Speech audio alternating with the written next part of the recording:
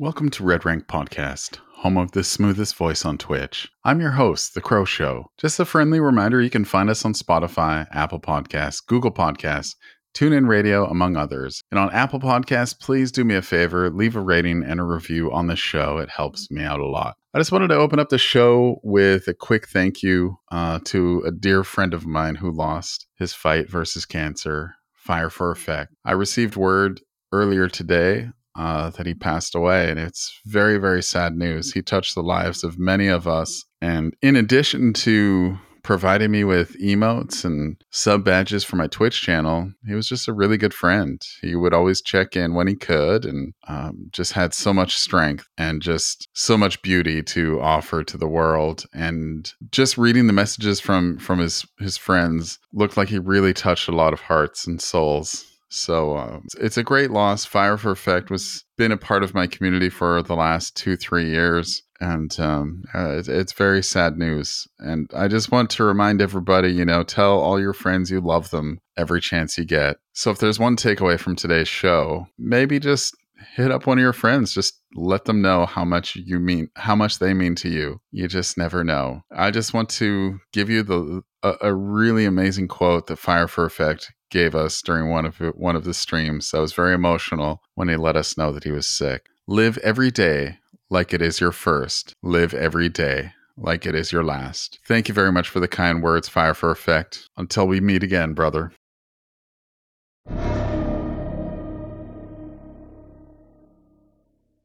Okay, so I just wanted to talk really briefly about the Shrine of Secrets from September 14th through 21st. The perks for the killer are Territorial Imperative and Thanatophobia. Survivor perks are Up the Ante and Power Struggle. I recommend you skip Territorial Imperative and Thanatophobia if you have lots of shards. Consider getting that one. It's a decent perk to have in your arsenal if you want to mess around with it. For Survivor, Up the Ante is not very good, and I believe Power Struggle has a tome challenge in the current tome, so if you're going after all the challenges, be sure to get it. Otherwise, it's not a very good perk. It's kind of a meme perk and doesn't really fit many builds. It's more or less for one very specific build that requires you to be slugged and crawling to a pallet. It's just not very good. So you can skip that.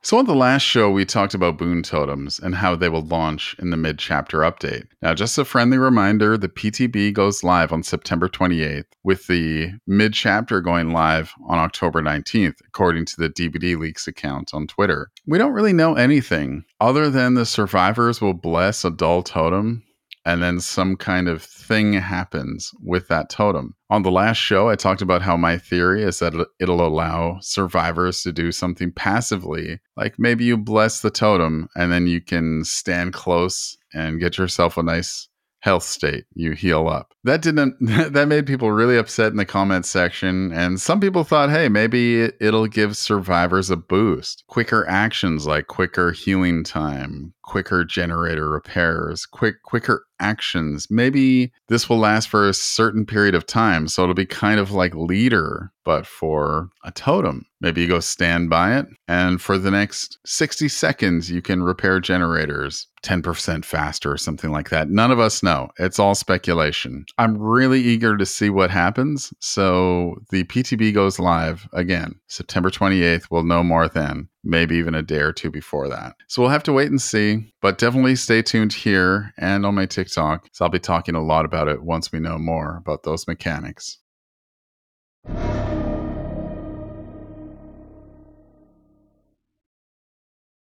There's one topic I really, really wanted to talk about here. Do you think Dead by Daylight is a killer-sided game or a survivor-sided game? I'll give you a moment to think about it. And I know your answer is going to depend on whether you're a survivor or killer main. I actually do play both. But this topic came up on my TikTok and in the comments section, caused a lot of debate, a lot of spirited debate. And my thing is that I believe Dead by Daylight is a killer-sided game. And when I say this, I mean for a majority of the time. There are always going to be exceptions to the rule. And there comes a time when every killer main loses. I've seen Otts Darva lose. I've seen Umbra lose. I've seen Elix lose. but it doesn't happen very often. Like, I swear, I've watched Bronx play like a lot of killer. I don't know if I've ever seen Bronx lose. Now, of course, I'm naming some really top shelf killers, but the thing is, go to any Survivor main on Twitch and watch them. They're not escaping every trial the way these killers are getting 4Ks for most of their rounds that they play. Now, of course, a well-built Survivor squad can perform well, but there are so many factors. Killers control the pace of the game. A majority of killers run Gen's slowdown and know which generators to pressure or to damage because they use slowdown perks and information perks that go really well hand in hand. I'll just name a few of the slowdown perks. There's Corrupt Intervention, Ruin, Undying, Pop Goes the Weasel, Sloppy Butcher, Thanatophobia. Now you combine any of those perks combined with information perks like Lethal Pursuer, Barbecue and Chili, Thrilling Tremors, Tinkerer, which is incredible, Whispers, Discordance, Infectious Fright, Nurse's Calling, Bitter Murmur, just to name a few. Mash up some of those perks together, and the killers control the tempo of the game. Now, if you take a quick look at some of the strongest Survivor perks, we have Iron Will, Sprint Burst, Dead Hard, Borrowed Time, Decisive Strike, Adrenaline, Kindred, and Unbreakable, to name a few. Now, none of those perks really have as much an effect on the game as Ruin and Undying and Tinkerer. Barbecue and Chili, that's the Blight base kit build. That is a really hard build to beat. Now, I've noticed the current meta is Ruin Undying. If they're not running Ruin Undying, they're running Ruin Pop Goes the Weasel. So as long as they're putting survivors down, they can just keep banging away the gens and regressing your progress, and it really sucks. Now, of course, in the equation, we do have other factors. Some maps are very survivor-sided, like Ormond or Haddonfield. Now, if a group of survivors take a killer to, say, Ormond or Haddonfield, and they all use Sprint Burst on Ormond, or they all use Balance Landing on Haddonfield, the killer's going to have a really tough time. I've beat squads in that scenario, but it's not easy. But killers still do have a chance. There are also other factors too. Add-ons and items. Most killers have very super powerful add-ons that can swing the game in their favor. Think about Wraith. Wraith has an add-on that lets him see the survivor auras while he's cloaked. He can break pallets and walls and generators super fast with an add-on. Could have silent bells. There's just so many crazy add-ons that Wraith has. Don't get me started on Freddy. Now, of course, there are factors for survivors. Survivors can bring in medkits, which are the best items to bring if you want to survive. If you do escape a chase while you're injured, you can heal yourself with a medkit, or you can heal somebody else super fast with a medkit. Medkits are super powerful, and those are actually items I'd love to see nerfed, because all it takes is like 2 Ranger medkits with super powerful add-ons, like just added charges, and that one medkit can give survivors up to like 3 to 4 health states. That's absolutely crazy. So maybe one day medkits will get nerfed. We'll see. I doubt it'll happen. Flashlights are also okay, but a majority of the time, flashlights are misused, and we all know that there's Kates running around with flashlights who have no intention of ever touching a generator, and that helps the killer quite a bit. But yeah, when you think about it, there's a lot of factors. Which killer they're actually playing, their perk builds, their add-ons. Now, when they're up against survivors, are they working together in a SWIF? Are they on comms? Are they on solo queue? Are they bringing in medkits? Are they bringing flashlights? Toolboxes, not so great. And keys, I think keys are fine where they're at. Call me crazy, but, survivors have to fix gens before they get to actually use the key. So I think keys are in a good spot, but apparently they're being nerfed eventually. Now, if you go to solo queue as a survivor, That's by far the worst experience in Dead by Daylight. It only takes one weak link to take down the rest of the team, like an immense fang looting chests and hiding in lockers, not fixing gens. That happens a lot. Now you factor in the new skill-based matchmaking. It seems like behavior is balancing out solo queue by putting, say, one good survivor, usually me, maybe two, me and one of my friends, with like two actual bots who don't know how to play the game, don't know how to fix gens, and just play super selfish and greedy, like they're playing for Hatch every game. Against a competent killer, we stand no chance at all. All it takes is just one weak link to really throw off the team. I think the community I think the community laser focuses too much on that rare time when they run into a bully squad of survivors all running borrowed time, decisive strike, adrenaline, prove thyself, all those unbreakable, all these really powerful perks. But good killers will be able to work around borrowed time and decisive strike and unbreakable. Most of the time, the killers will be able to just play around that. That's not the case when it comes to Pop Goes the Weasel and Ruin Undying. Like, sure, you can break the totems, and yeah, that's awesome if you can break Ruin Undying, if they are running that. But the killer usually has a couple other things up their sleeves to slow down the game. During my last Twitch stream, I experimented a little bit. I ran Gen Slowdown on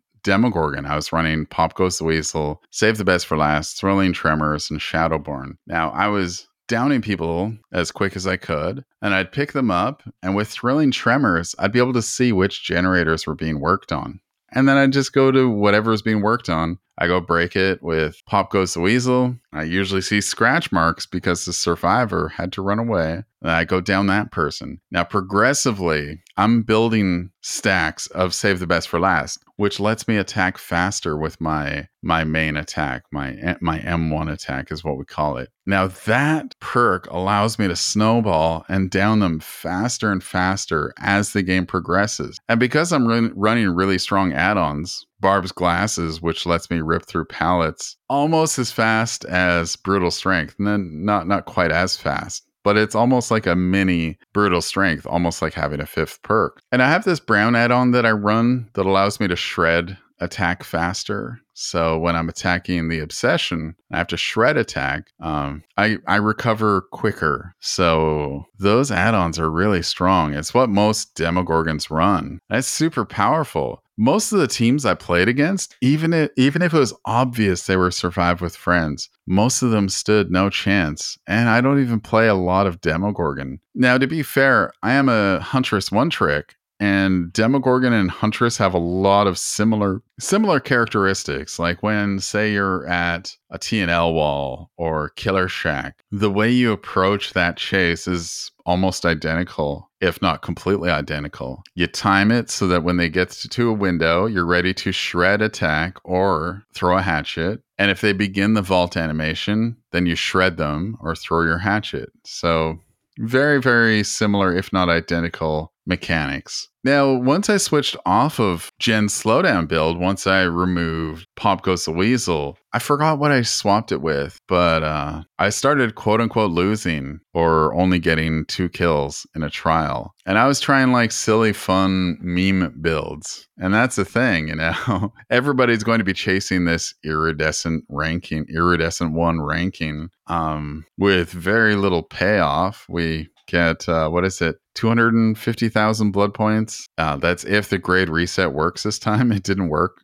last week. I don't know, though. End of the day, I say it's killer-sided. What do you think? Actually, write to me on Discord or my Twitter or both. Let me know, and I'd love to read your comments on the next show. Is this game killer-sided? Is it survivor-sided? I say it's very heavily killer-sided. They control the tempo of the game. They run Gen slowdown perks, and we'd all love to believe that we're all gods at this game as Survivor, and if we're on comms, we have this huge advantage. That's just not the case most of the time. And again, sure, if you bring in a Haddonfield offering and you're running like Balanced Landing and other super powerful perks on that particular map, yeah, you're going to swing the odds in your favor as a survivor. But let's say you jump into a solo queue with no map offerings and you're just relying on people you cannot directly communicate with. My gosh, that's a killer-sided game all the way.